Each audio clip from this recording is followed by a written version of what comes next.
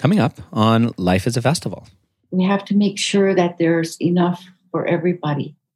And so as grandmothers, we're always the last to be fed or the last to drink the water. You make sure everybody has what they need. And then if there's some left over, then we're lucky, we're blessed. But then that's our role. We have, throughout our lives, we have attained patience. And patience is very hard. Even for me, going on into my 73rd year, I sometimes wish that I could speed up a little bit in my own walk. But I have to be patient because I've slowed way, way down. And so learning patience is the thing that I think is most important. When you're patient, you become calm and you open and you listen, really listen to what is being said to you. My name is Eamon Armstrong, and this is Life is a Festival.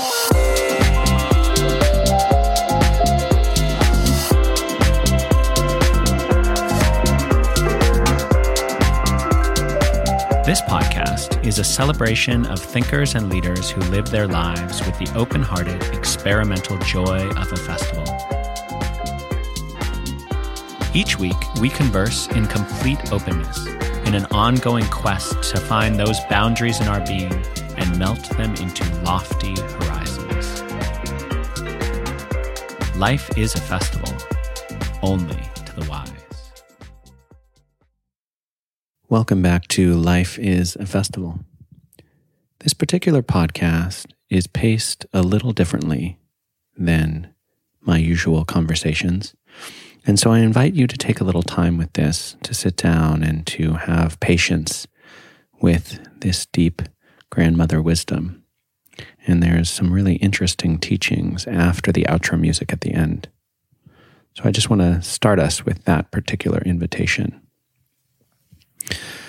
This podcast was recorded on June 4th, after protests erupted around the country about police violence and racial injustice. I sat down with two grandmothers, Loretta, Afraid of Bear Cook, and Jyoti Ma, to talk about what this moment needed.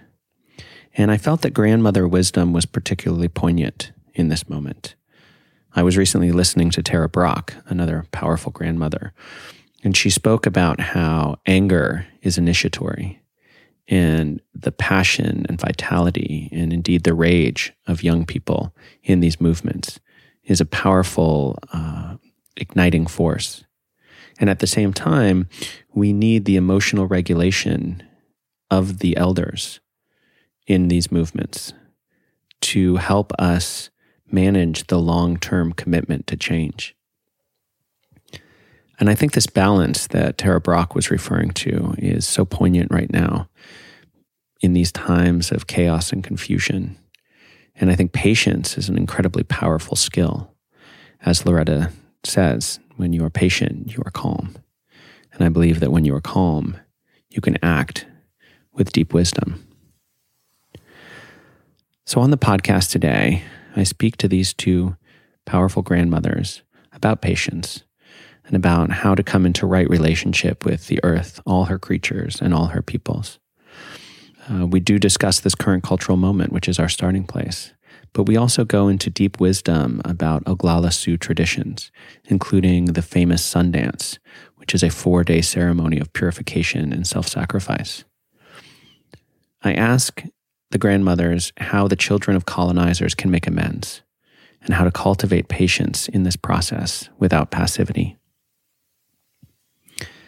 Loretta Afraid of Bear Cook is the faith keeper and holder of the Afraid of Bear American Horse Sundance Pipe, and she has led this Sundance with her husband Tom for the past 20 years. She is also the cultural specialist on the board of the Paha Sapa Unity Alliance and the Black Hills Initiative. The mission of that initiative is to return the sacred Black Hills to the Great Sioux Nation. She was also part of a delegation to Pope Francis to rescind the papal bulls that designated the so-called New World to European colonizers. Essentially, this is a very powerful grandmother. Her sister, Jyoti Ma, is the grandmother vision keeper of the Center of Sacred Studies. She co-founded Kayumari, which has spiritual communities both in America and Europe. She has helped convene the International Council of 13 Indigenous Grandmothers and was part of the Unity Concert. She is also the founder of The Fountain, whose mission is to restore an economic model that's based on reciprocity and collaboration guided by nature and the sacred. Both Loretta and Jyoti serve as delegates on the Mother Earth delegation of the United Indigenous Nations. So please, take this time to join these two powerful grandmothers around a sacred fire as we listen to their wisdom with humility and with patience.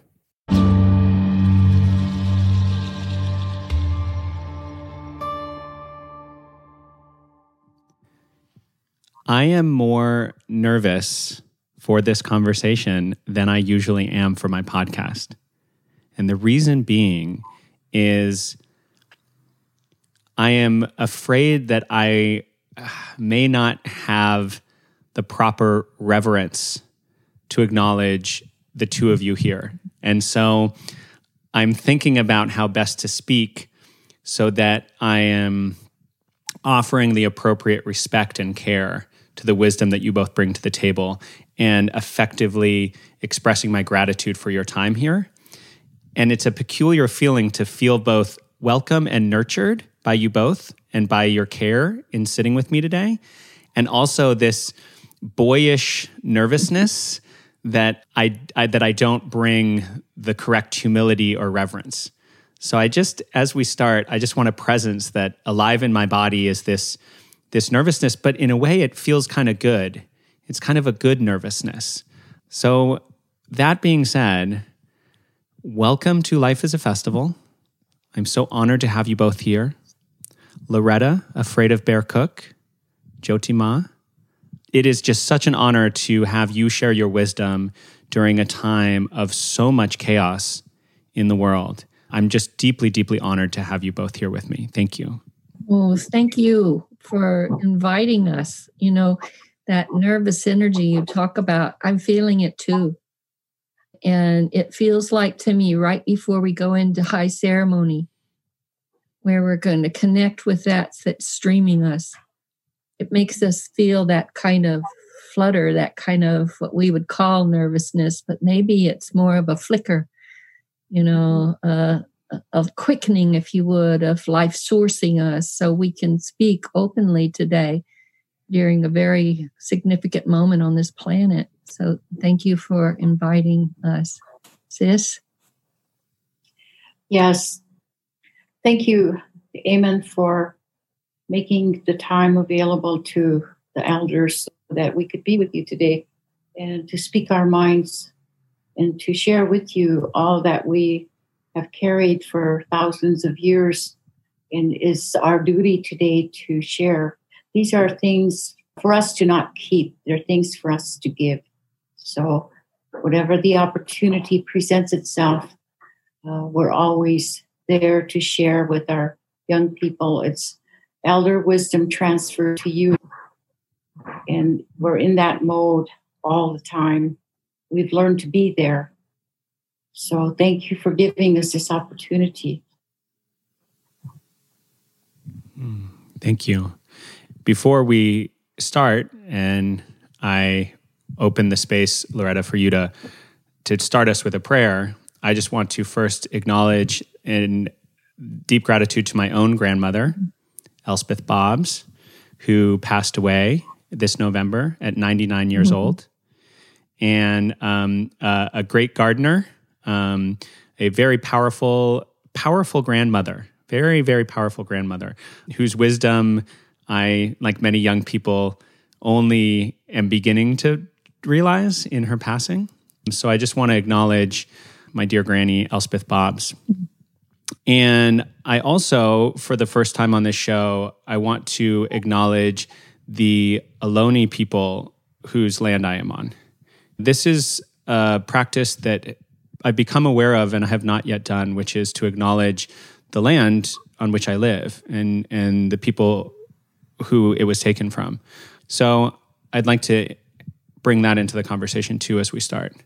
So that being said, I usually start this podcast by asking what a home run would look like, which is funny because I don't play baseball, but what it would look like to have a successful conversation, what my guests would most like to share with my audience and the community of festival goers and world travelers and adventurers who want to learn from the wisdom today.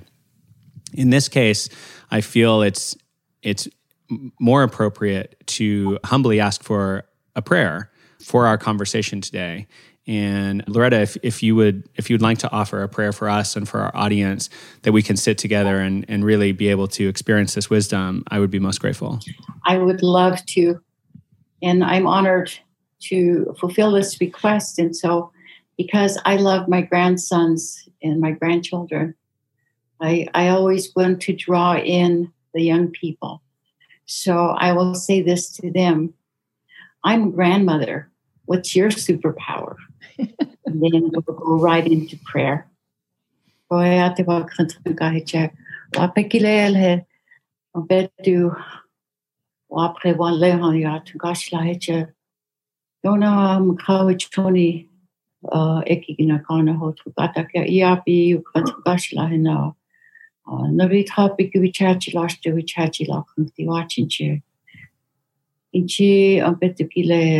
Itewonia kapit bashilahe makaka maunu kilinael eche taku washinai stakutona ilakyo kilina neni tona iriechel bashilahe hokta poshakel echuya kap na hofe lila otekike oyo kant bashilahe wa pekile hena yo la kititape beat bashla makawichoni ekina kapile not bashilahe Yo hilagu chachi lastik di wachinche. Oyeche tu bashila tu bata kamoni yonkilina. Wakanja tu bashila washteshte wakanja kilina wakane chapi. Oye tu bashila ke. Ospe tabu na daktona oichunkia kokto kanana el. Oyukshun pitra pikilina biti yashtikun biti yakunkie. Oyeche no kunki isha ieche tu bashila piji apte. Compassion,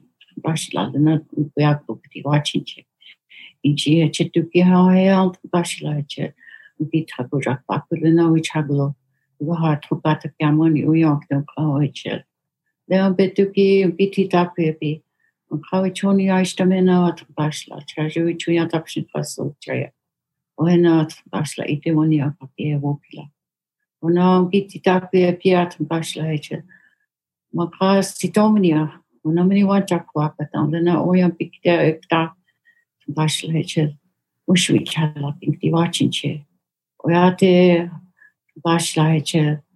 Sapapi bashlaje. Lena ona oyate lutapi. Lena ona oyate zipi. Lena ona oyate skapi. Lena Oena tu pashlani ye ojila ye chel umhina jumtale ampetuki ochichake no chichila mafoye namafoye tu pashla chel omitakuye oyasi all my relations. Thank you. Opila. So this is a time with that prayer that is calling us, grandmas, of all nations, to come and sit around a sacred fire today with you, Amen, and with the community that's grown up with you and all the people that are inside of it, seated by some of the consciousness that is awakening in everyone around this planet right now. So I'm just seeing us in our visual mind, if we can, that there's a gathering. Many of you are used to coming to festivals, or used to coming to enter into experiences that you want to water your consciousness so you can wake up and stand up in this moment. And it is a significant moment. So if you can just see yourself, this time it's got a little bit of different shape, a little different form in itself. For right on the land, on this beautiful land, this beautiful Mother Earth, where there are many, many gathered from all nations. There's a fire, and it's glowing bright, and it's clear, and it's fed with prayer and good intention. And it's lit for this moment that's been prophesized about, that's been preparing us so we could all stand here right now. We are in a chosen moment together. That one's for sure. And sitting just around that fire are all the grandmothers from all nations. They've got their hands extended, warming themselves and blessing that fire so the fire can come back and bless each one of us and open our hearts so we can speak with the clarity of that fire in this moment that could be full of confusion and unrest. And just behind us, every single one of us grandmas is a grandfather standing with us. And the ancestors are standing with us with their hands on our back. Because this is a moment to protect and to care for in a really mindful way. This is a moment that requires us to wake up in it. And standing behind all of those lines are all the others that have gathered from all the lines of all the different individuals and families that make up this humanity that's walking on this planet, this Mother Earth at this point in time. So everyone's included and lit by the fire, made visible by the fire, warmed by the fire, and instructed by the fire. If we can see ourselves in that moment, a festival for life, that truly is the seed that you've planted, Amen. That there is a festival for life. And right now, we had no idea years ago when some of this started seeding itself through all the many different platforms globally, that it would come to a moment like this when literally we would step into an understanding of what you put in motion years ago that you called a festival of life. Life is a festival, and so it is. That field of reciprocity, growing and sustaining and restoring once again. And here we are in this moment around the fire. So I just want to take a moment for all of us to arrive there with this beautiful prayer that my sister Loretta Afreda Bear Cook, who's a Guala Sioux, and her great Sioux Nation, and the Black Hills, the sacred site, they say is the heart of everything that is, that it's all gathered here with us in this sacred moment. And all the other indigenous lines of prayer and communities that have been keeping things that go back to the original time of it all, go right back to the original time. They did not let those lines from there get broken. They made their way through trying, difficult situations and times to stand here now at the sacred fire with us with those lines unbroken. And that brings resilience into our circle. That brings courage into our circle. And it brings original thought into our circle today.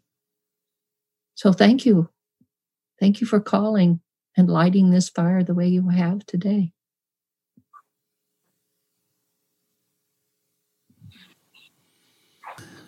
So many are longing for that fire. There's an African proverb that has been very close to my heart in some of the men's work that I've done, which is, a child that is not embraced by the village will burn it down to feel its warmth. And I see so much burning down right now in a desperation for fire and a desperation for leadership and security and safety. You know, on the national stage, I'm not seeing elders, the people who we are entrusting to guide us during our most difficult times, a great illness, injustice. That leadership isn't there. And that leadership in this country has been so masculine, so male, so patriarchal. And I think so many of us are longing for leadership of grandmothers. One of my favorite grandmothers is Pema Chodron. I want Pema Chodron to come and tell us how to sit with the discomfort. I'm longing for that grandmother wisdom. And I'm scared. I'm very scared right now. And I feel so much desperation for justice. And I don't know what to do. I don't know how to help. I don't think that what I do is enough. And I'm worried that I'm going to do the wrong thing. I went out and protested on Sunday. What is enough? What am I doing here? And I think that there's a guidance that young people are all desperate for right now that seems to be so lacking. Maybe in our individual lives we have it, but as a community, we don't have that fire. And I think that may be part of what brings people to something like Burning Man, this desperation for community and home, to feel that fire and to feel some connectedness and some community. How do we as young people help to create the space for that fire and connect with our elders and find that wisdom? Always let my older sister go first. Loretta? How about you take this turn? I'm thinking about something. Okay. What I'm thinking about right now with your question is that we have to, what has helped me a lot is that for 35 years now, I've been, Creator put me on a path where elders from the original peoples would come to find me in our community and help to grow us and help us remember a way of life that sustains life, that feeds life so life can feed us. There's a reciprocity in motion and a rhythm and the way to speak with our words that is different when you walk that path. And so I just want to take a moment of regard for the blessing that happened to myself and our community when this began to take over our lives and put us into a service towards Mother Earth and those original peoples, the root cultures of this planet. So as they're walking with us and training us, helping us wake up, remember who we are, they're also sharing prophecy, and we became a part of service in that prophecy. Prophecy for me brings about an instruction about how we can walk in these times. So we've worked with, I'll just give you an example. We've been working for over 9 years or more with the Mamos, the 4 original people out of the La Sierra Nevadas in Colombia. Many of you might know them there are 4 of those original peoples. One of them, the Kogi, has become more heard, came out first, came off the mountain and instructed by Mother Earth that she needed them to come out and help their younger brother, is the way she put it. They were still living high in the La Sierras. The West had not discovered them yet. So it was a big sacrifice for them to come. But they brought a prophecy to our community a couple of years ago, and they said that the ending was falling into the beginning. And the beginning would roll out in 2026. That's not so very far away. And it would roll out with those individuals and organizations and movements that were based on original principle of reciprocity and collaboration, heart, unity, and all life is sacred. They said during these times that it was important to watch the ending as it fell down so we would stay informed, but to stay focused on that which was breaking through.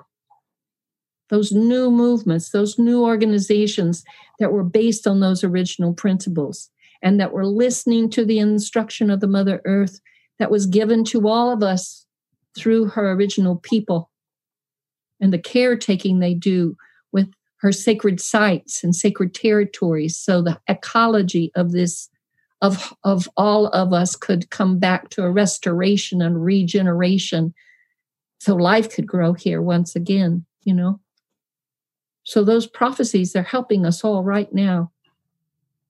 Now, as all of this happened, and later we're going to talk about the Mother Earth delegation, there was years that went into motion that really then a big lightning bolt almost went off when Loretta and I and 27 or more delegates had been invited around the planet to come and sit in London in September of last year. So we could look at, there were people gathered there, small group of people, to really listen to what the elders were saying for Mother Earth that she needed to happen right now to deal with climate change. And on the third morning, we got the news that 2.5 tons of radioactive waters from Fukushima had been poured in the ocean. And more fires had been set in the Amazon. And at that moment, it was like this light embottling from Mother Earth came down and said, stop. No more trying to talk to those that aren't ready to listen. Come and stand over here in my nation, Mother Earth's nation, that unites all nations and is ready to listen to the instruction I'm giving you. And you take that instruction and you embrace it, integrate it, and receive the next. And that's the rhythm that will walk you into a new time. Because right now, this is her 6th extinction, you see. The Mother Earth has been through this 5 other times. And when I was traveling in India, there were temples, and many of the temples would have this clock on the wall. And this clock would show like from 12 to 1 was 2,500 years. From 1 to 2 was another 2,500 years. And so it went around 26,000 years. That's a cycle. At the very last was this little dark pie piece of it. That was called in India the Kali Yuga. The time of the great turning, the time when this cycle was completing itself and it was falling down on itself so it could birth itself into the next 26,000 year cycle. So that means Mama Earth knows how to walk through this. And if we can listen, if we can be humble enough to listen to that instruction and to align ourselves with that purpose, well, those are the ones that will get in and will open the door into this new 5,000 years of great light and time of light at the beginning, the birth of that new cycle for evolution. So it's a moment. It's a moment we all chose to put skin on it and be here. And we are all making a choice about how we're going to be here. Are we going to truly arrive here? Are we going to wake up in this? Are we going to be humble enough to listen to that instruction, even if we don't know where it's taking us? Can we be humble enough and wise enough to realize that what we choose collectively will determine what we have to go through next collectively? We're going through it. So how tough do we want the road to be? We're at one of those moments right now. You know, I'm looking and listening to all the news and gathering things, especially coming up to this call, because that's when the mother speaks to me and shows me things that she wants me to really bring into the light and have others pay attention to, possibly. As one person on a circle here, there are many people seated in the circle here, and all of us are an aspect of ourselves. So I bow to my other selves even as I present this. So this is just one voice in this circle. If we all give voice and allow the richness of each voice to be heard, we will see the bigger picture at hand and the possibility that's trying to birth itself here. So coming up to this, yesterday I heard Biden, presidential candidate. I'm 72 years old. I never thought I would hear this on national television. He said, we can keep letting this scab over, or we can allow ourselves to have the courage to go down to the root of what is called racism through this nation And it started over 400 years ago. We need to go there. We need to apologize for that, make right by what happened there so we can reclaim the heart and the soul of this nation. This morning, I'm a girl that was raised in the South. This morning, I saw on the news this great protest moment that was happening with the whites and the blacks, and they were all kneeled. The white nation was facing the black nation, and this young man with so much emotion in his heart, they were having a prayer for what was happening, and he raised his hands up and he said to the black nation, I am so sorry for this history. And he felt it in every cell of his body. There was nothing holding back. There was a full truth. And this has happened, and we are here now, and we need the consciousness of forgiveness to land upon us all so we can mend and heal and keep our hearts open and our love flowing and our compassion and our tolerance showing up for all of where we're going next. We have a big moment of choice here. I cried when I saw that. I know that Loretta and I, we've stood in that kind of place more than once.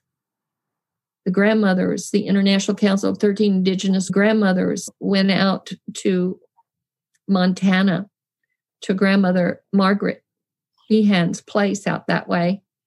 And we had a gathering there. And in this gathering, Custer's granddaughter, great-granddaughter, she came in the middle of this gathering and she asked if she could take care of something for her family. And it wasn't planned. Nobody knew this was coming. And she was a young woman and she was really shaking. It was such a big moment for her. And she got up in front of these Cheyenne people that Custer had massacred years before. And she said, I'm here today because I want to apologize for what my grandfather Custer did to your people so many years ago. I want to set it right. We've watched and stood by when others have come with that kind of clarity and courage and restored the original names on mountain peaks that colonizers came and took the original names and put their own there. We've seen their grandchildren come forward and correct all of that and restore that original name the earth gave to that peak and the people honored because of it. Those are all the kind of things that are in the stirring of this great turning right now. So what do the young people? I just got off a call before getting on this one where an elder woman and I were talking, and she said she lived in Oregon and she went to a protest yesterday. And she said, there were only a handful of us that were over 50. All the rest were there. And when protesters tried to come in, they're not really the protesters for truth. They're those that are instigating, trying to cause harm and destruction and distract from that truth-seeking moment. And she said, watching how they dealt with it. I mean, someone tried to shoot somebody. I mean, it was aggressive things, trying to burn something. She said to watch how they worked and moved that so they disarmed it and continued to hold a prayer for peace and unity and healing in this moment. That was what we're deciding. If we keep fighting, one of my elders told me years ago, what you fight is what you become. I've been an activist all my life, one way or the other. I found that to be a truth. It helped me to see. It's what brought me into this way of prayer. It's what brought me into ceremony. It's what brought me into remembering a way of life where I could be that which I pray for. And so now we're at a moment of being instead of doing. Can we be the truth we've been praying for? Can we be the peace we've been praying for? Can we allow our human beingness to come forward? That's what comes up right now, Loretta. What's coming up for you? And on that note, sister, I appreciate your words, and I appreciate this young nephew, Eamon, who has reached out to us to share what our thoughts and feelings are about where we're at today. In just about every written word that you see across the world with different religions, things begin in the area that say something like, in these modern times. And so when you look at that, then you recognize that we have responsibilities to ensure that whatever the goodness and the timeliness of what is needed in that time is present. We have the knowledge about it. We have the ways to make it be effective. And yet today there's so much chaos in the world that everybody is searching for something. It's a time for us to speak to our children as if they were all our grandchildren, and to speak to those of us, to those who are a little younger than us as our nephews and nieces, and to speak to those who are at our age as brothers and sisters. We don't have very many beyond our age. I come from a place where I think my aunt is 95 years old, and we're very thankful that she's still here with us. And one of the things that I would like to say is that we are all nature worshipers, but more than that, we're spiritual nature worshipers. And what that then means is that you begin to have a relationship with nature.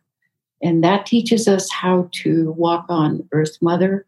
That teaches us how to have the respect for the water, the air, the land on which we grow our food, everything that is in that land, everything that is in the air, everything that is in the water. We have an opportunity, and we have a time that we have to put our protective prayers with it, over it, about it, and in it. At the same time, we have to make sure that there's enough for everybody. And so as grandmothers, we're always the last to be fed or the last to drink the water. You make sure everybody has what they need. And then if there's some left over, then we're lucky, we're blessed. But then that's our role. We have, throughout our lives, we have attained patience. And patience is very hard, even for me. And going on into my 73rd year, I sometimes wish that, I could speed up a little bit in my own walk, but I have to be patient because I've slowed way, way down. And so learning patience is the thing that I think is most important, because when you're calm, when you're patient, you become calm and you open and you listen, really listen to what is being said to you. And I think that in these times with the modern technology, there are some of us that are frightened of it almost. And it's hard for us to use it. But we also find that we like it because it's easy for us to be here sitting with you thousands of miles away, and we can see each other's faces and we can talk to each other. That is so awesome for me today. So in this walk that we do, you have to understand that we know who we are as a grandmother. I know where I come from, and some of the teachings there that make me want to share that stability and teach people a little bit of that patience by being that myself. So we take teachings from thousands of years ago, and our old people tell us, in these ways you do not change anything, you do not add anything, thereby ensuring that the stability of the sacred that we're being taught, it stays the same. And that's what I think is missing in the world today, because a lot of our young people are searching for perhaps something that has spiritual qualities. Perhaps it's more knowledge in the field that they are. And that's all fine and good. That's the ways of the young people. At the same time, we're practitioners of our ways. And so what I know that I use for guiding principles from my Oglala people is what ensures that I stabilize my home. And we've been praying about protecting Earth Mother, protecting our waters, protecting our air, and making sure that all of our relatives, those that fly in the air, those that swim in the ocean, those that are in the ground and on the ground, and then us, the human beings, the two-legged, that we all work in harmony together. We try to be respectful of one another. And when you do something as simple as going in to go pick a berry to prepare your sacred food, you have to share that with other of the animal world. And so you have to make sure that you address them and say to them, I want to share in your abundance here. I want to share in the picking of the cherries, because that to us is part of building our sacred food foundation. And we're eating those cherries along with the little birds, along with the snakes, along with the buffalo or the cattle. And so each of those have their own time with that sustenance. And we have to be very sure that we're not taking more than we need. And so I always refer to learning patience by way of making sure that you have your backside clear, so that what you're saving and the things that you're about in your daily life are going to be carried over to your grandchildren. And today, in teaching ceremony, the guiding principles for my people, my Oglala people, are we have a ceremony called Nori Guluha Money. And what that means is the keeping of the soul. When we have a loved one that passes away, we take the hair of that loved one from here on top of the head. We have a soft spot there. I think the English word for it is, or maybe it's French, fontanelle. And we take hair from there and we put it in a sacred medicine bundle. And we walk with the hair of that loved one, because they say that spot is the most sacred on our bodies, this soft spot. And so when we do that, then we have to walk with it until our throat no longer hurts. Because when you cry, your body emotes. You're going to find that you're in such deep grief and mourning that it even hurts in your throat. And so when it comes time for you to carry this bundle with your loved one's hair, you do that. And it takes maybe 7 to 9 months as the body settles back into Earth Mother. Then this starts to relax itself again. So that relationship you have with your loved one is still happening between the two of you. They're now in spirit world. We're still here in this dimension. But we know that when this stops hurting, and chances are, even today, my mother has gone to spirit world 4 years ago already. And today, I still wish for my mom. I still wish she were here. You'll have to excuse me. I have a condition called dry mouth, and so I need to wet my mouth every now and then. But my mother's teachings live in me, And being the oldest daughter, I a lot of what she taught me is what I carry today. And those are teachings from my grandparents and their grandparents before them, and so on, back thousands of years. Today, when we carry that bundle and then our throat stops to hurt, then we have a ceremony called releasing the soul. And in that releasing, we also have the medicine people come. They clean our ears out. They wipe the tears from our eyes. They bless your throat again in your body so that you again are renewed. And then we take that bundle, and that bundle lives in our home in the north for a period of time that we're in mourning. And then when we're finished and we're ready to take the bundle, then we build a sacred fire. There are ceremonies and prayers that go with it. There are songs that are sung, and then we burn the bundle. So the ritualization of all of these ways are things that have come to us by way of our people doing them consistently over and over and over. And so that you always have to remember that in our people's ways, community is the first tool of survival. Therefore, everything that you do, you're building within this community context. It's not just you as an individual. It's always going to be those of you who are in this community. And for my people, it could be called a Tioshpaye or a Tiwahe or a clan or the immediate family and those that marry in, immediate and extended families.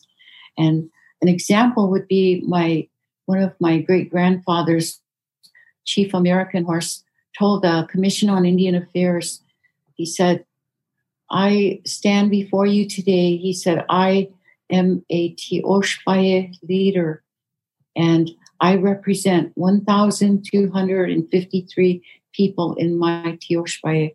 That is that many relatives that look to him for leadership. And he's made that leader by the community. And so in our history, you're going to see these shirts that are made of buckskin and they have long hair on them. Those are not hair shirts. They're called community shirts. And it's the community that zeroes in on the actions of those young warriors who have within them the fortitude, the grace, the courage, and the bravery to go out and to get the sustenance for what's needed for their families and for the widows and the orphans. So in our tradition, the word orphan, it doesn't mean anything. What we call our young people, what we tell our young people about when you become that wa ble nija, and what that means is wa is everything that is living in our world. Ble means that beautiful, pure mountain water that comes down the side of the hill to us. And nija means we have it no more, because what it represents is your family, your mother, your father. They do everything for you to ensure that you have a good life. You have food to eat, all the basic necessities. You have a warm place to sleep. You have some place where you call home. You have your relatives. And then when they leave, they usually, we are grown up by that time, hopefully. But in these times, we see young people across the world, leaving war-torn areas where they don't have anybody. And so therein, the community picks them up. And so we pray for those people across the world that are suffering in that time. So praying for the loved one that has gone on. It's very vast, and it's the knowledge, it carries a lot of information. And so we're learning these things as we go from one age to another. And in our guiding principles, we have Narigoha Manibi, that's keeping of the soul, mourning, and then releasing of the soul. And then we have the rites of passage. Ishnatia, we Chalamwampi, the rites of passage for our young women when they enter into that womanhood from the young girl. And so there are ceremonies that we ceremonialize our young women and we ceremonialize our young men. We're taught the ways of the world by a ceremony called toss the ball. We set this young woman in the center of the arbor, in the center of the world, we would say. And we give her a ball. And in that ball is all of the medicines that my family would carry. And it has buffalo hair in it. And then she tosses this ball. We explain to her that you take care of this ball. You take care of it because you're in charge of what happens on this ball. And so that means that she is responsible for what's happening in her world on Earth Mother. And so the ball becomes Earth Mother. And we give her all of the instructions. There's knife ceremony, earring ceremony. You do things to teach responsibility, piercing of the ears to teach responsibility. There's certain ages, certain groups that do these ceremonies within the ceremony so that they reach those levels. The knife ceremony, they say a well-dressed Oglala woman is never without her knife. So we have a knife ceremony where we gift our young women that. We have many other ceremonies that go along under this toss the ball. And at the very end of that, we tell this young woman about her body and how precious it is. It's a body that you have. This is what you can control, and this is what you have to keep it the best you know how. And your gifts are only to be shared with a special person that someday you're going to marry. And so then we're told that these men are our gifts, because as women, not every woman in the world is going to have a man in her life. And so when we have that young man in our life, someday we're going to gift another young woman, this boy, this young man that we bore in our womb, and we're going to give him as a gift to this young woman that he's going to marry. So they're very powerful forces in terms of how you take care of the body and the spirit. These are set for us so that we've been following them for thousands of years. In there we have Inipi, and today I think most people know about Inipi. Inipi is where you do the rites of purification, and you take into yourself that place where you go in and you have the first rock, the first grandfather. We call it Tungashila Tokahe, that first grandfather rock. And we teach you about purification. So when you go in and you wipe yourself off with the steam rising off of that rock, you get a new breath. It's like you're a new person when you come out of that lodge. That lodge represents the womb of our Great Mother. And in the center where the hole is dug out represents the womb of our Great Mother. And so that area that is taken out, the dirt that is taken out in the center of that lodge, it's put outside in a mound. It becomes an altar. So these are all teachings that were taught from a time of understanding. Then we also do another ceremony called Hamblecha, crying for a vision. And we go and we fast and we do the prayers for ourselves so that we can become patient. We can have compassion. I myself, in my 73rd year, I find myself praying every day, Creator, the great vibration, let me have compassion today. Give me compassion so whatever comes out of my mouth will always be for the good. Don't let me speak ill or untoward about anything. And these practices are very hard because sometimes in the middle of something, you see what's going on today with with all of the coronavirus, taking us down to the very depth at the beginning. And if more of our people could see it that way, they would ground themselves more in their home. Right now, we have the opportunity to renew ourselves, our spirits, bless our homes, make our homes a sacred site again, and to pay attention to it. So we have that opportunity today. Everything is stopped. We don't have 5,000 airplanes in the sky over the United States in a day. We don't have, the waters are cleaning themselves. The air is cleaning itself. So our relatives are going to get their balance back. And the animals, the relatives, you have to think about them. When you're doing all of these things, who has time to be thinking untoward things about each other and yelling and screaming at each other? If more, I believe that nations all over this world, we all have the same type of beliefs. We all have guiding principles, and we all have an opportunity to live within that context, in that time frame. And another one, choosing a relative to make that person your adopted relative. Maybe there's reasons for it, but it's a holy ceremony that we do. So when we adopt somebody, there's no doubt in our minds that that person is the same as me, and I'm the same as that person. That's how you have the relationship. And you and Jyoti Ma are adopted in this way as sisters?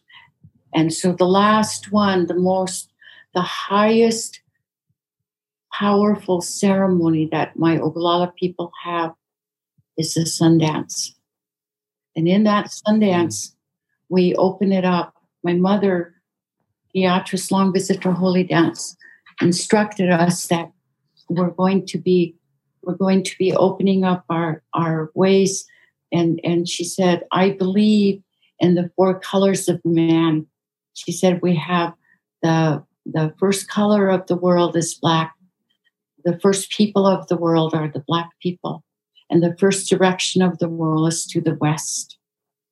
And the second color of the world is red.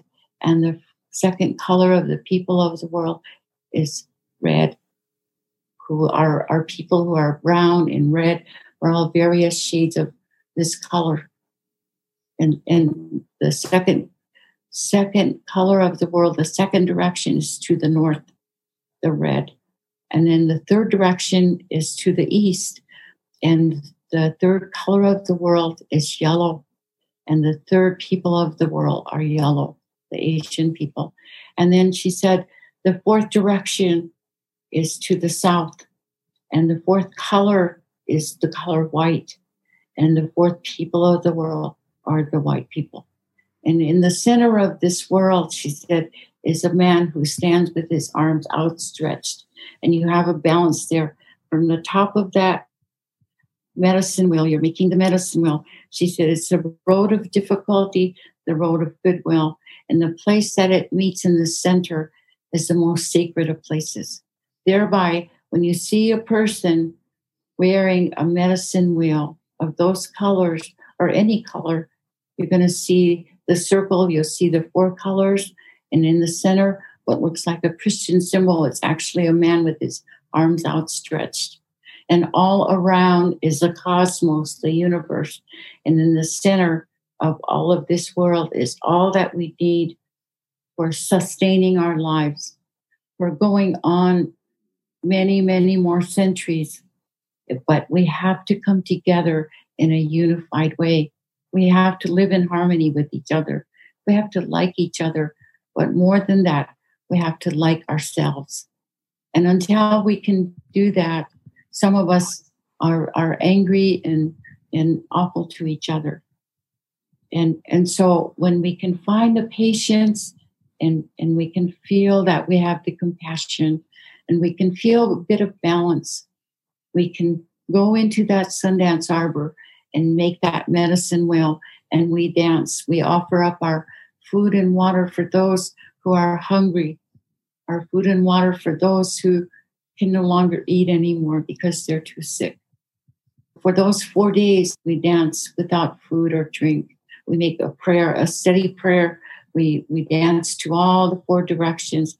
We pray for all the people in those 4 directions. The spirit entities that reside there, the thunder and lightning to the west, the 405 grandfathers and grandmothers that gave us our ceremonies all reside in the north. The Buffalo people reside from that side. They take care of that side. And then to the east, we honor the man who paints himself yellow and comes every day. And then you have the spirit entity there is the black-tailed deer. So we don't eat of its flesh.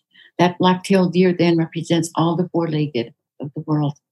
And then to the south, you have the bald eagle, Anunkasa, white on both sides, white head, white tail feathers. And that bald eagle then speaks for and stands for all those who fly in the air. And so when you're talking about all of these things and you're trying to be all of these things, it's a real challenge. I'm 73 today, and I'm still trying to figure out how much more can I learn about these things. And so I share them with you today because I think that in order to attain stability in what's going on today, you have to reach back into your bundle, your sacred. Each of us has a sacred bundle. Each of our families gifted us with sacred bundles. And what we come with from our families should be representative of what's in your sacred bundle. What are you willing to share? How are you willing to give? What are you willing to receive? And so when we have these times, we can talk about that. But even as we try to be this balanced person, we try to be in this world in which everything is happening. And you talked about what's happening with this young man, this Mr. What was his name that passed? George Floyd. And his family. We have to think about them. So I'll put that over to you, sister. So I gave you a lot to digest, and I hope that's been I can help you that way. Amen. Go ahead, Amen. You have a question. I can see it. You know, you're in a holy time, the way that Loretta's sharing these teachings. Many of my elders around the planet say the same thing. When you lose someone like your grandma, that means it's someone that's that close inside of your family system. Then you're in a year of being a holy person because they're still very available to you. You're in that place where the veil is very thin between that other world and this one. And she did leave you a bundle. She left you how to care for a garden. Mm-hmm. Huh? And it's totally turned a passion inside of you and unleashed a passion you didn't know. Well, that bundle is connected to the garden of this Mother Earth. And the garden we're all trying to get back to, where this holy fire today, where all these grandmothers are gathered around it and these grandfathers and all these family lines lighting up with the clarity. What does Mother Earth need for her garden? Mm-hmm. My family has, within my family bundle is this beautiful garden. Within my family bundle is also a deep and profound shame. Mm-hmm. And when I hear you, Grandmother Loretta, speak of ceremony and rites of passage, my people don't have that in that way. And I see in my community many lost young people coming to festivals, coming to Burning Man, approaching plant medicine. Plant medicine ceremonies are very popular amongst young people, wanting to touch ceremony, wanting to touch a sense of connectivity and community And at the same time, carrying such shame, and the shame of the profound disgrace of colonization. And it does something weird in our desire to touch this ceremony and this connectivity, because it kind of contorts, this shame kind of contorts how we might approach, because it's not simply an old shame. It's still in our systems, like the shame is still present. And so we have this cultural appropriation that occurs where we want to touch this and instead we take it and feel a deeper shame. And then there's another thing that we talk about called virtue signaling. I'm not sure if you're familiar with this expression, but it's a way that we try to tell everyone around us that, no, we're good people. And that's also from this shame that we carry with us. And when I look at my community, my friends responding to the death of George Floyd, we're so terrified of making the wrong step. We want to be allies. We don't know how. We are just ashamed of ourselves, and we want to prove that we're not the bad people that we understand our ancestors having been. And in a way, and I keep saying we, and I must speak for myself, but I do see this in the conversations I have amongst my community. But for me, I'm desperate for home, for ceremony, for eldership and connection in a bigger way beyond just my immediate family. And yet I feel so inauthentic in my approach to it. And I think that that's even part of my nervousness when we first opened up this conversation today. Can I possibly, with my ancestry, truly be authentic?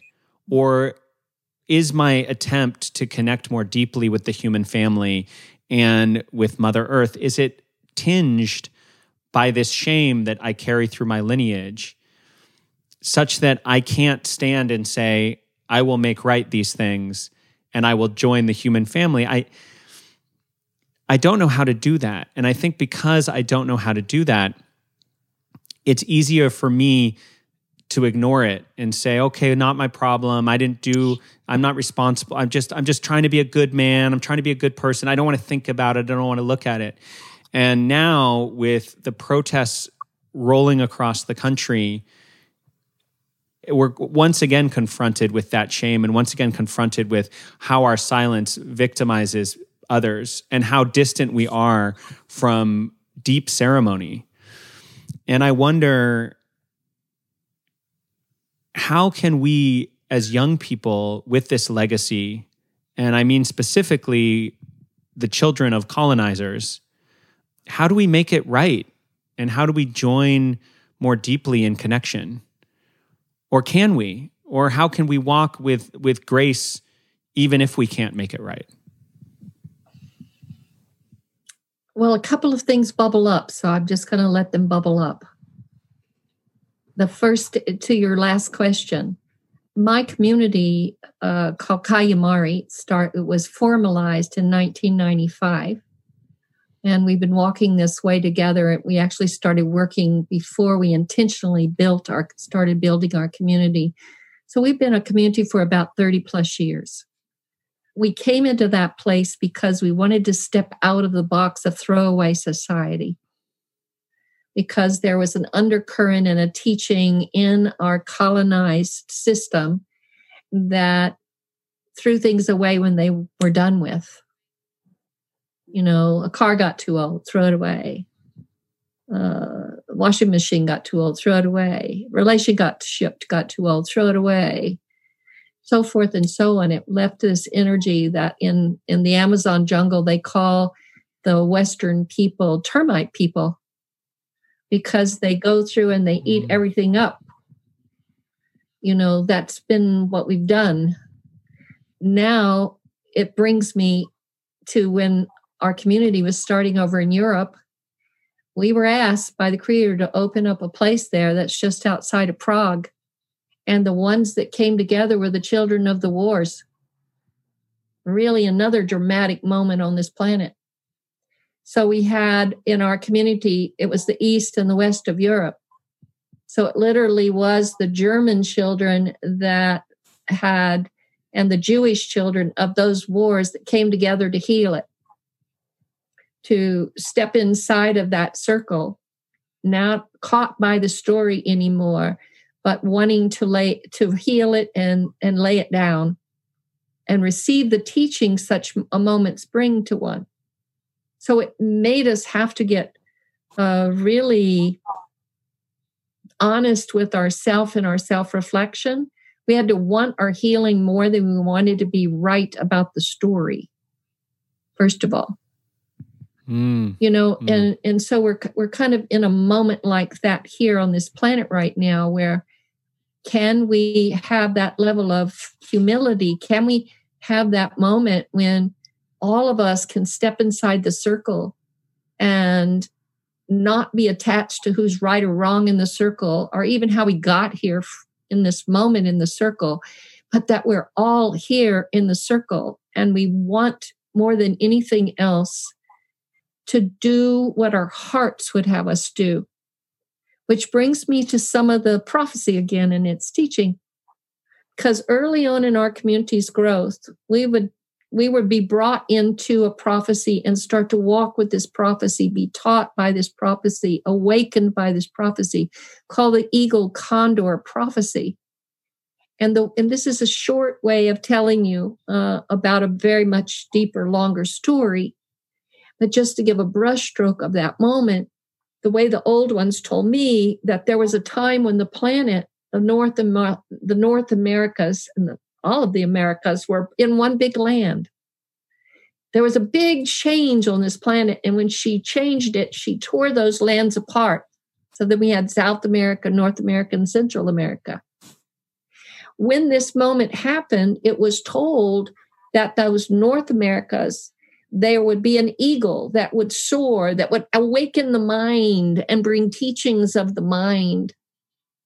And in the South, the condor would soar in order to open the heart and bring the compassion of the people and keep it alive. They said at one point there was almost, this eagle was almost going to push out the heart. But at that very moment is when the eagle and the condor would start to fly together once again. That would announce that we were moving into the turning times, which is where we're at now. So we're in this moment the earth told us was coming. We're in this moment where the eagle and the condor are flying together once again. We're in this moment where we're gathered around the sacred fire. And it will require us to sit down in the moment, not to get lost in our heads, but to allow ourselves for the mind to fall into our hearts. Because they say when the mind falls into the heart, then you're home. Then you're home. Home isn't out here. The story isn't out here. It's all around us. It's spinning. We made it. The story really is about what lives in here. And every one of us is at home when we sit down in our own hearth, when we sit down in our own heart, when we reignite that and feed the heart of ourselves. That's what this moment is about. That's when I shared with you early on during the show, when I saw this amazing, beautiful man from the South, white man, kneel towards his Black nation, his Black brother, those first peoples of us all, and recognize a moment and just accept the need to arrive in that moment, not out of shame or guilt, because we've arrived at the moment. This part of the story is completing itself. It's done now. And it will teach us. I come from a history where I was thrown around rooms. I come from a history where there was a lot of abuse around women in our culture, things that were unspoken back then. If I keep myself if I'd kept myself into who was my perpetrator and how I was the victim, I would still be caught in a story that no longer served me. Because I was able to sit down and look at my responsibility in how that story got constructed, not out of our need for right or wrong or good or bad, but when we move towards it out of the split of that kind of dichotomy went in polar opposites, when we move out of that, we step back into a whole story, a whole system, which is what my Sister Loretta has been sharing here. She's sharing what a whole system looks like. And when we're in the whole system, it's not a good or bad or right or wrong anymore. It's about what it is. And there is another level of something that arrives in our consciousness when we're able to embrace a whole system. So our body is like a map to that. If we stay up here in our mind, we will conjure up guilt and blame and judgment. We will do that because our mind has been trained to this point to justify a mental story. What our original people have maintained and sustained for us up till now, in my experience of my walk, very short, small walk. But what I've come to appreciate is that they sustain the roots of a tree of life that is sheltered and fed us all since the beginning of time. And they have arrived at this fireplace right now, as my sister just said, because it's time to share it. They have a way of life that will sustain us, will help us learn how to come out of the mind into the heart and how to feed the heart. This is Gaia. They say she's feminine in her beingness. But the other part of the story we must remember is that she travels with a family. She travels with the sun and the moon and the stars and the Milky Way. She travels with the cosmos. That's her family. That's our whole system. We've got to allow not just Mama Earth, but her whole family to sit down at this fire with us. They all have different instruction to share with us. Are we going to keep a very narrow story? Is that what we want? Or are we going to open to the whole story in the diversity it brings for us to embrace once again? Because we're there. This world we've been moving through that's finishing its 26,000 years has been teaching us about separation. It taught us what it was to live in our different nations, to have different languages, different clothing, different ways of dreaming, but there was still a whole system.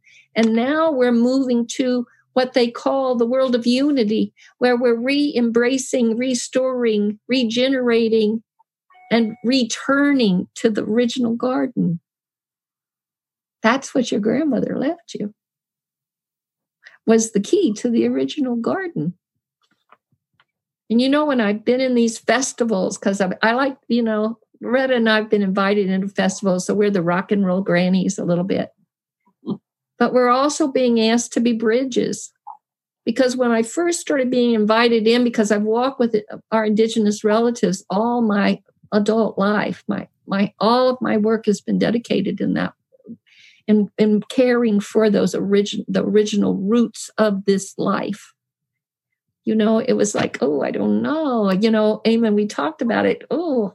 Can you bring someone like an elder out of the jungle who just flew on the airplane for the very first time and put him down in the middle of a concert that's blasting with music and people into all different dimensions and not have that be an aggressive act towards him, just energetically? Nobody's wanting that. Nobody. But I saw people take this on with earnestness, and they really wanted to bridge, and they knew there was a hunger for learning how to sit with the elders and learning how to sit with a way of life they didn't understand, but something called out of its knowledge to them somehow. I know Lightning in the Bottle. I've been an elder for them. I have walked with them for some time, and I have great admiration because they kept working with that. They wanted to make it in a way that was honoring and at the same time allowed the bridging. And they arrived by having a one unity camp where the elders would be, that was separate from where the festival was, just across the bridge, if you would. And then we would be brought in and out to share our teachings, and some would then be called to come and sit by our fires. It naturally found a way of sharing taking place at the same time we cared for that one that came out of the Amazon, had been on the airplane. We could really care for him with the protocols that would offer him a welcome into this country and a welcome into a respecting of what he might need in this new moment for him, while others had a new moment. So it's really about what Loretta was talking about, being humble enough to sit down in this moment and sitting down in the moment at all, because everybody rushes around wanting to do something with the moment. Sit down in the moment. Mm-hmm. See what the moment needs you to do right now, on this moment, without needing to look ahead of where it might take you or what it might help your ego accomplish, because that's still ego, isn't it? Still mind driven. But if you just sit down in the moment with your heart open, intelligence lives there. Nature's intelligence greets you there in the moment.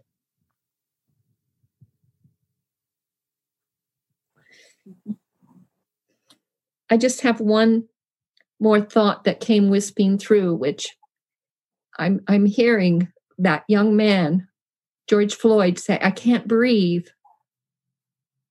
Mother, he kept calling. It's what's ignited the world. I can't breathe, and Mother, help me. Mm-hmm. You know, last year, fires went across our planet, and the mother yelled, "I can't breathe." And coronavirus now has come across our lungs. And what was under it was, "I can't breathe." And now she's taking us in our purification a little bit deeper till we get to the core of something that has to do with disrespect of people due to color of skin. And the mother of this universe, I can't breathe. She's opening up something so we can all breathe again. And what came a few weeks ago was when we realize that the Mother Earth is showing in our systems, in our bodies, in our social systems around us, what we've created, then we know we're a mirror of something.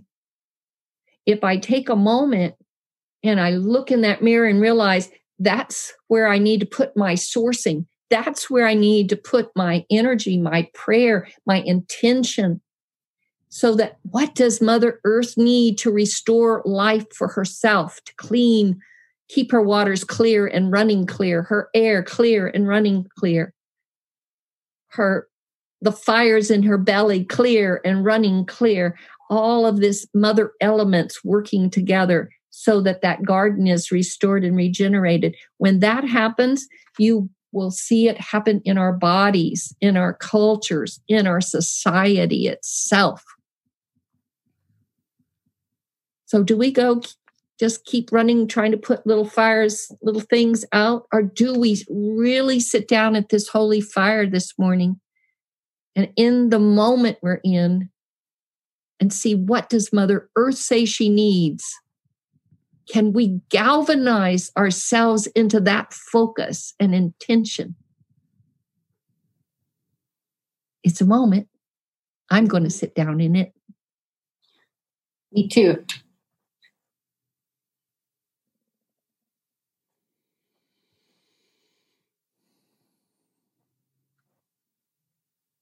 It's hard to have patience. It's hard to have patience in this process. Mm-hmm. It's difficult to feel so many feelings, to go from, for those of us who have been privileged enough to be in our homes and not on the front lines, to be in our homes and then to see this injustice and these explosive protests. It's very difficult to have patience. And I think part of why I wanted to sit down with two grandmothers today, I didn't even know that patience is what I needed, but it seems that patience is necessary now. How do we cultivate patience without passivity?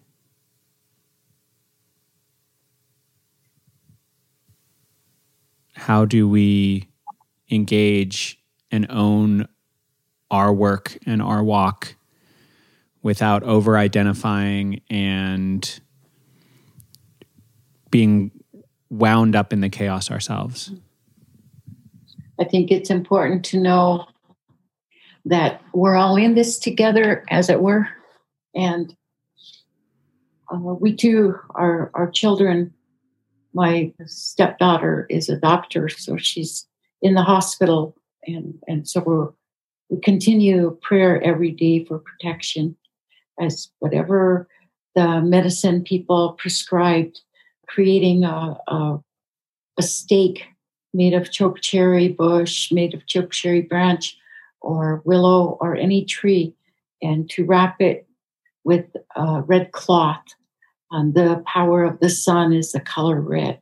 And then to tie 28 tobacco ties around the red cloth and put all your hopes and dreams for protection and good health and keep it in your homes. He gave us that prescription a couple months ago, and he told us to tangibly create and have an intention to focus.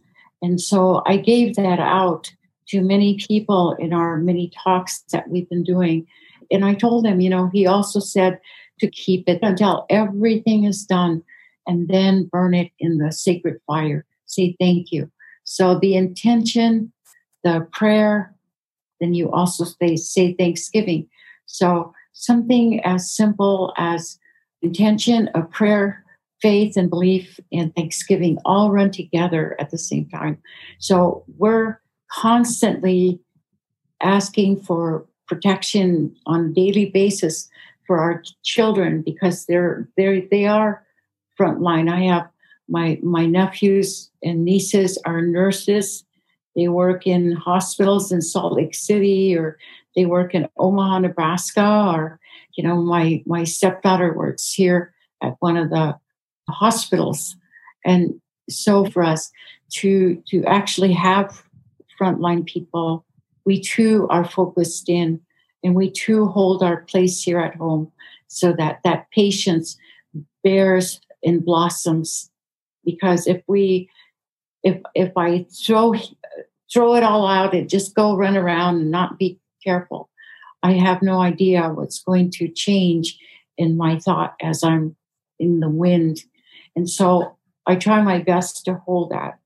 But I think there needs to be a very strong identification about Mr. George Floyd and how what's happened to him. What is it called? We talked about that at the beginning, and you had mentioned the moment. And I think that we need to have a special talk about that, and so that the people in the world can hear what not only other people feel, but what Native people feel about that. They talk about the dehumanization and the domination theories. Not theories, we're actually living proof of that dehumanization and domination.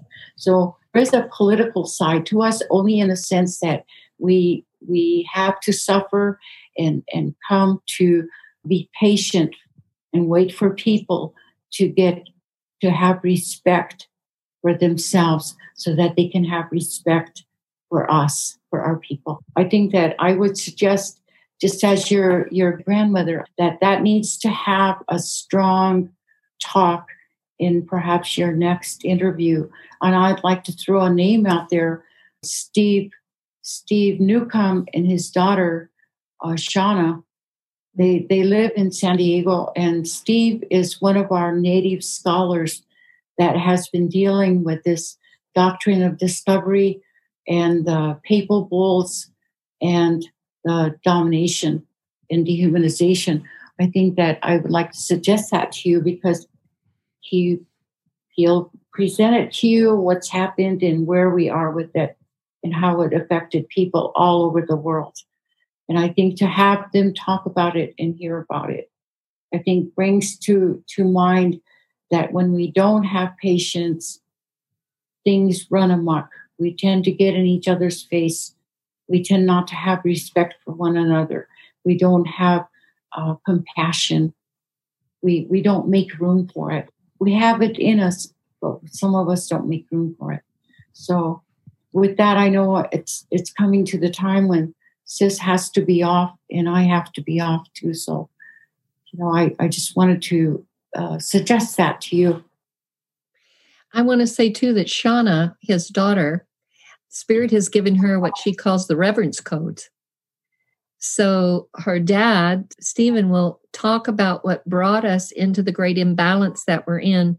And then they will begin to speak about how do we restore the reverence codes and unlock ourselves, all of us, from these codes of colonization that came over us. Patience for me, I'm an Aries, so I always work with patience. My husband, he's more of the water sign. And so water and fire come together, and now we make steam. So our prayers can go up that way. For me, patience comes out of, again, I want to repeat, staying in the moment is the practice. If we can really work on staying in the moment. So in the moment, I feel shame. Then sit down in it. Mm-hmm. Don't try to run around from it or get in your mind to excuse it or feel guilt about it or all those things that happen in your head. Sit down and feel the shame. That's how we'll get through this moment. Or sit in this moment and all your rage and your frustration comes up because the world doesn't seem to be listening. Sit down in it. Mm-hmm. Feel it. Anger is fire. When we take it and throw it around, it causes destruction and harm and it hurts. But when we sit down in it and not throw it at ourselves either, that's not what I mean by sit down in it. Sit down in it so I can truly hold the fire, the frustration, the rage, the anger, the collective experience. Hold it, hold it, hold it, hold it until it finishes itself. Then I'll go to the next moment. That's what being in the moment brings as a teaching. So that would be how I'd response to your question as we're coming close to the end here is, it's if you throw it at others or if you throw it at yourself, you're still in the dysfunctional game that we've ended in. If you can sit down and really hold that stuff until it transforms, transmutes, and lifts it higher, then we are the peacemakers that we came to be. And we are carrying and walking the peace we've been praying for all these years. That's the big moment of acknowledgement for self that we're in. That we have to start with our love of ourself first. If we don't start there, it will be falsely sent out. But if we start with the love of ourself first, the forgiveness of self first, for whatever I did to myself or to others, I did it because I didn't know and I wasn't awake. And I'm now waking up and I see and I forgive that I had to walk that way before my learning took hold. And then once I've done this, once I've loved myself, felt myself, experienced all those unknown places of myself, shed what wasn't me, and stand in my own authenticity, now I'm ready to turn around and love someone in front of me. Then I'm going to have a different current that will start to move around this planet, and it will be coming out of that heart place that is our home. Every single one of us share that same home.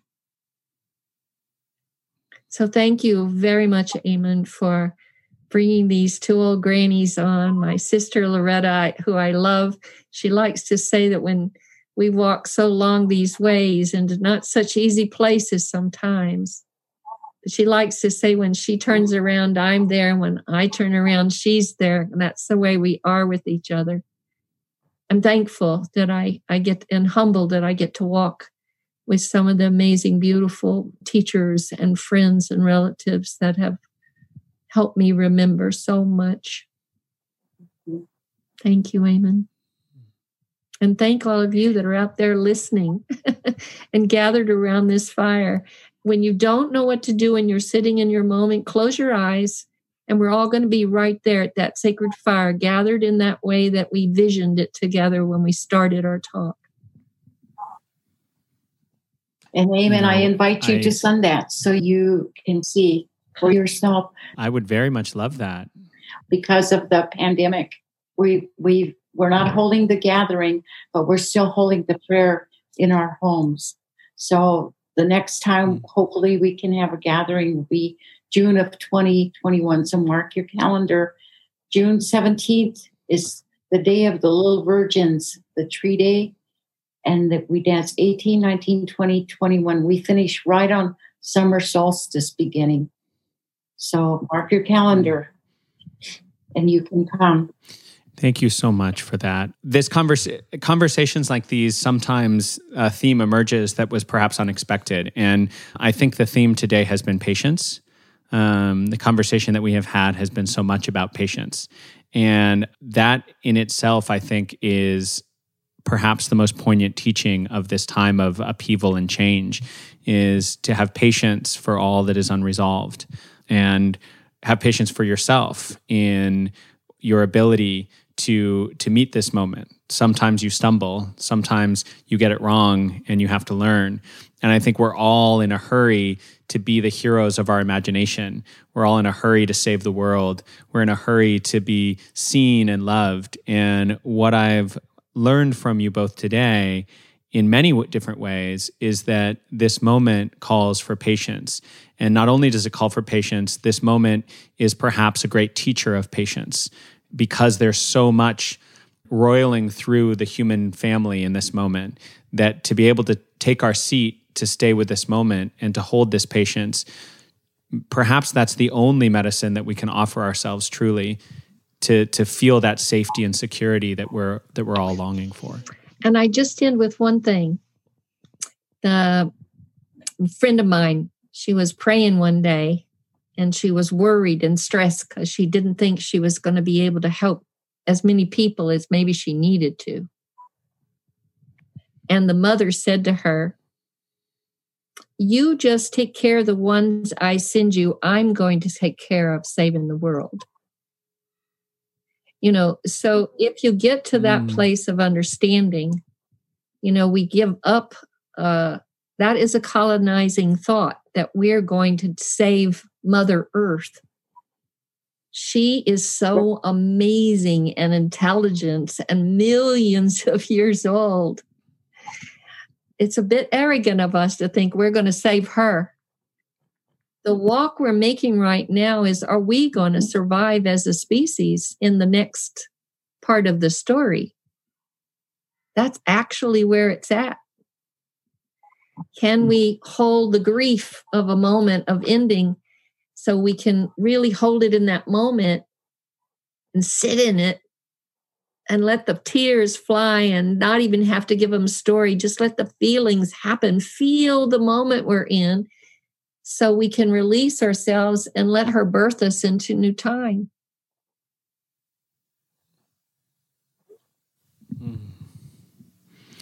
Thank you so much for that. And thank you for your time. And Grandmother Loretta, thank you for that beautiful invitation to Sundance. I would love to go. I would love to learn more. Thank you. Thank you. Thank you. It has been a blessing. Well, the blessing's coming right back to you for what you're carrying and the way you're carrying it, the generosity of spirit that I experience here with you. And with everything that I know just a little bit about that you're doing to spread goodness. Thank you, thank you, thank you. And I thank you to all my other selves. I hear the voice of my grandmother calling me. Thank you. I hear the sound of her song. I hear the voice of my grandmother calling me. I hear the sound of her song, saying, wake up, child, wake up, child, listen, listen, listen, listen. Wake up, child, wake up, child, listen, listen, listen, listen. I hear the voice of my grandmother calling me. I hear the sound of her song. I hear the voice of my grandmother calling me. I hear the sound of her song, saying, step in your power, woman, step in your power now. Listen, listen, listen, listen. Step in your power, brother, step in your power now. Listen, listen, listen, listen. I hear the voice of my grandmother calling me. I hear the sound of her song. I hear the voice of my grandmother calling me. I hear the sound of her song, saying, give birth, give life, mother, give birth, give life, mother, listen, listen, listen, listen. Give birth, give life, father, give birth, give life, father, listen, listen, listen, listen. I hear the voice of my grandmother calling me. I hear the sound of her song. I hear the voice of my grandmother calling me. I hear the sound of her song, saying, share your deep wisdom, elder, share your deep wisdom now. Listen, listen, listen, listen. Teach and be wise, elder, teach and be wise now. Listen, listen, listen, listen. Listen, listen, listen, listen.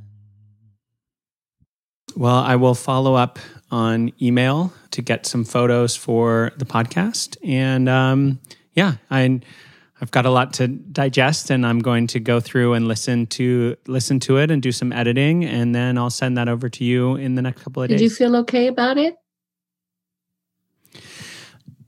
I need to digest a little bit, because as I mentioned, I'm coming to the table feeling quite raw to begin with.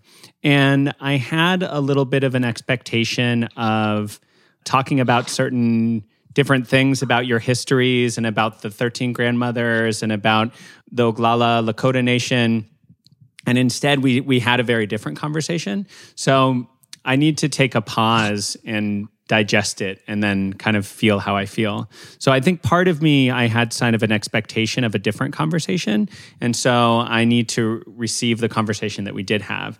And I think that's actually part of the lesson of patience, is to reframe any sort of expectations that I might have had about having a specific kind of conversation and feel the conversation that we did have instead.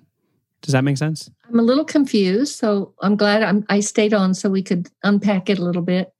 Because one of the things you said is you wanted to hear more about the Oglala Sioux and that tradition, and Loretta gave you unpacked the whole wisdom teaching through her different initiations and ceremonial ways that carry Yogwala Sioux. So what were you looking for that was different than that, if you were looking for her to share? It wasn't that I was looking for a different conversation. I think that I was looking... This is why I was saying I need to wait and digest a little bit, because I think that I was looking for a more linear architecture in a way, like a more sort of building kind of the piece by piece. And in a sense, I sort of just kind of received, and I haven't yet sort of allowed it to formulate in my mind. The way that I've done a lot of previous interviews, and I actually presenced this in the beginning that I was just going to kind of hold the space, but I've done a lot of previous interviews in a more kind of linear way. I wanted to talk about, for example, the Pope Francis delegation to revoke the papal bulls of discovery, and talk about these kind of specific points and details. And part of me is disappointed that we didn't do that, because there's a whole bunch of different things that I wanted to check in and know about. But I'm trying to check that disappointment, because I recognize that I am not... I need to be humble to what happened is what was supposed to happen, and I need to pause and understand it, rather than the expectation of, I wanted to talk about this thing and that thing. And not to say that we didn't talk about Lakota traditions and ceremony, and there's that beautiful space in that. But what I was meaning when I said that was details for people who are totally uninitiated and unfamiliar, and talking about the Black Hills and where the Lakota come from, and sort of, I don't know, I feel I just need to have a little patience and pause and listen to the recording and receive it, rather than try to map a kind of linear detail, pull in all these different pieces. So let me ask you this. Right after you found out that your grandmother died, would you have wanted to have a linear discussion about it? You don't have to answer it. I just want to leave you with that, because what you sent to me yesterday, which I didn't read till this morning, was, this is such a moment that we're in. Maybe you don't want to speak. Our response was, we feel Creator asked the grandmothers to come sit with the world right now while we're in this big moment. And I think that's what showed up for you today, was us being present in the moment. So I just leave it to you. If you don't think it's what you need to do, then, we can go there too. But I just want to say that you opened the door and said, I usually talk a lot, and this time I feel like I'm supposed to receive. So I think that you set the intention, and the door flew open and sat down with you. If you're going to sit with Indigenous peoples and ways, what you usually think is going to show up in the moment that you went to go do it is not going to be there. And that's what I've discovered. And I just have to go up and realize there's a whole nother something trying to evolve here. Again, the patience. Can I sit and receive? Sometimes when the grandmother could come and grab me and say, come on, granddaughter. This was way before I helped to bring the International Council of 13 Grandmothers together. She would come and get me, an old Hopi grandmother, and she'd say, come on, I want you to come to my place. There's things you need to learn. And I went there for over 2 years, and I washed babies' butts, and I cooked dinner, and I cleaned floors, and I made relations. And then one day, when she realized I was coming, not because of what I was going to get, because that's still extraction. I was coming because I wanted to make right relations. That was all. Then one day she took me and she said, come on, granddaughter. And we went to ceremony for the first time, and the deeper teaching was revealed and brought to me, and it went on from there. So just want to say, if you come to sit down with Indigenous world, you will have to trust it. I'm glad we're having this conversation, and it's still being recorded so we can talk about whether this could be part of the podcast.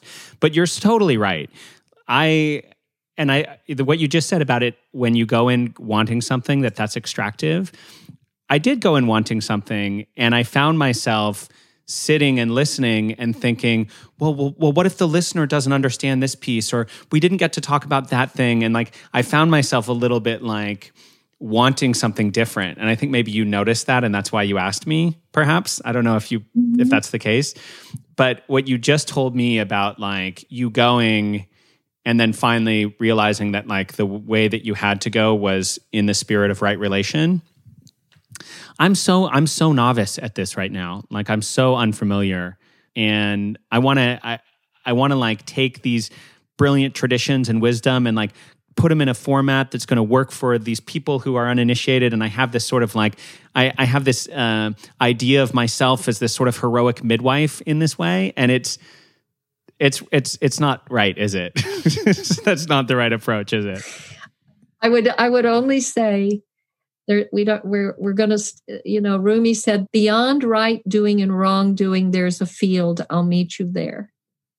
And right now, our whole population, our whole humanity is trying to meet each other in that field beyond right doing and wrong doing. So with whatever's cooked up inside of all of this that we had today, sit down in it. Let yourself feel the whole darn thing. The confusion, the this, the whatever comes up, don't guard it. Don't protect yourself from it. Don't try to hide yourself from it. Just fully embrace what the moment is here for you. And you can always give a shout out, call to us, we're here for you. We want to, that's why we're sitting here. We really see something good that's wanting to happen here. And we're really wanting to see how can we help? We're here. We're not expecting anything. We're not looking. We don't have an agenda. I think it's time for us all to burn the agendas in the sacred fire and sit down in the unknowingness and make a relationship with that, because that's a field of consciousness, unknowing. It's a field. I came with an agenda and then said I didn't have one. That's like, I showed up and I was like, there's all this cool stuff that we can talk about in the Sundance, and all my like psychedelic friends are going to want to hear about the Sundance. And it was totally agenda. And I knew that there was dissonance in myself before we started. And that's why I was like, please correct me if I do it wrong. I want to listen and not talk so much because I know I talk too much. Like I was like trying to compensate for the energies in me. And it's very much like a young man energy of like, we're going to do this and make it happen. And I found myself in the conversation too, like, I'm so fatigued by what's going on in the world. And I feel so like unable to meet it in so many ways. And so just like even being in this podcast today, I was just feeling like physically like tired. And that's why I was saying when you asked me how I felt about it, like, I need to sit with it and listen to it and receive it, because I just feel like kind of kerfuffled. And I appreciate your invitation to sit with it, because it's so hard not to know right, and to feel the fear of being wrong, and to want to do good and then realize it's ego and then feel shame. It's a weird space. And I think you're right that you just got to sit in it and let it do its work on you instead of being able to control it. Yeah. When we let go of the need of control, which is a false illusionary state to begin with. I mean, I could drop dead right now. I think I'm going to control that. Our evolution is marching, and she's moving us as she has moved us to get us to here. She's moving us again. I think I'm going to go out and it'd be like me going out on the ocean and the wave is coming really big and I've got my little hand up there going, stop. I think we've just got to really realize creation is not about control. And control brings so much suffering because you can't control, and the desire to control and the sulky disappointment that the control didn't work is such a contortion in your being, and the earth cares not for your contortions about what you wish it would be like. It's not personal. You know, the earth does what it does. Evolution is not personal. It's not personal at all. You know, when I was having my baby, evolution was bringing life, and it wasn't personal. It hurt like hell. And it was an amazing moment. It was messy. Was I scared at times? Yes. And at one point, I just got into birthing. I just had to totally engage with the force of life that was moving us. And that's what I pray for, that we can engage with that force of life that is moving us. That if we can put our attention, our energies, our everythings, then we're in for an amazing mystery to reveal itself to us. We're in for the magic carpet ride. Jyoti, I'm so happy that you gave me this moment at the end of the conversation just to have some real humility with myself. Because when you asked me what I thought of the podcast, I wanted to be like, it's great. I love it. It's great. But part of me was like, I don't know if it worked. And I wonder if and I'm glad that we got to talk about it because it's actually the lesson of the podcast. Where is my patience? Where's my patience right now? You know, where is it? I want to produce a show that everyone's going to love. And so I think, well, I'm going to know how to make sure everyone loves it. So it better be all the things I want it to be. But instead, what I got was what it should have been, what the space was for. That's what I got. And I need to have the humility and patience to look at that instead of I've got this list of things we didn't talk about. And, it's so silly, how attached we can be to how we want to present ourselves in the world and how we want to be seen, and just so much attachment. It can be. It's also developmentally growing. We're all growing. We're all just growing. It's also the masculine integrating with the feminine, so it can have more of that patience. The feminine integrating with the masculine, so it can have more of that intention. It's a moment of growing. So I want to just wrap my grandma arms around you, and I want to just hug you up close and say, don't get lost in your mind. What you need to do is lose your mind right now in order to find your heart. Yeah. So that, it's a big moment. There's big energies moving here. There's holy energies moving here. There's other world energies moving here right now. And we humans are in it right now because we carry a key for something. I'm more curious about that key and where that mystery carries me than how it gets there.